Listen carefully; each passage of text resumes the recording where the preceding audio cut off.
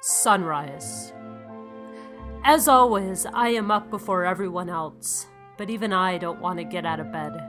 It is so warm, and I know that floor will be so cold this New Year's Eve morning. Even James is struggling between keeping warm and heeding the call of nature. And to avoid getting cold paws, he looks up at me with these big brown eyes that I just can't resist. And I pick him up and carry him out of the bedroom. In the living room, we find two things. One, the shawl that Amy has finished knitting after I went to bed, and two, outside the window, a fresh blanket of snow. Of course, now he's excited to get outside, but he is going to have to wait a minute while I marvel at Amy's latest project. She creates such beauty out of, what, 2 sticks and a sheep? One simple piece of string can be molded into so many patterns and designs and projects. All she needs is time, perseverance, and inspiration. I find it ironic that the introvert of our relationship has found a craft that can be done in public, while I must escape inside my own head in a quiet space to create. We get funny looks when we're out at the bar, although it might not be her knitting and my notebooks. It could just be the sight of 2 women with matching rings on their left hands who aren't very shy about being affectionate with one another. My writing has become so angry and political lately, but if that is life, that is art. We can't always control where the pen or the yarn want to go. We lead a fairly simple life, a routine built on writing, knitting, and reality TV, and after a few years of being on the road, it's a welcome change to be at home as we plan our wedding.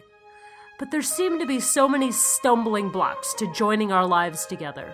Where do we find cool cake toppers with 2 women on them, and what the hell do I wear, and do we go somewhere where it's illegal but holds no meaning, or do we shell out for something here where it doesn't even count, and don't you dare say Iowa. And then there's Sarah Palin, reassuring me that, oh yeah, I like the gays, while simultaneously attending Pray Away the Gay rallies at her church. I have never been an activist for anything in my life, but then Prop 8 passed and I felt my dignity stripped away from me. If marriage was this hard for everyone, the divorce rate would be 0. So Republicans, think about that while you hike the Appalachian Trail. You know, Rush, if you want the gays to stay at home and keep it to themselves, I would suggest starting a grant program for young aspiring gay writers. That way we would stay indoors and in our own heads all the time, and you would never see us out in public disgracing this Christian nation with our presence. And Obama, you are not off the hook either. If you are going to be our champion, be our champion. I don't expect you to drop everything with healthcare and the economy and Iraq, because those are important too. But do not tell me to sit down, be patient, and wait until the end of your administration to be happy. I guess what I'm trying to say is that I don't understand why my life is so scary. I've got somebody I love, a dog, a job, go to church, and have lived in the same house for 7 years, which is pretty much the picture of stability. I've got no interest in pride festivals or gay bars, and all I want to do is stop looking like a beast to everyone and hold Amy's hand on the street wherever we are without getting dirty glances.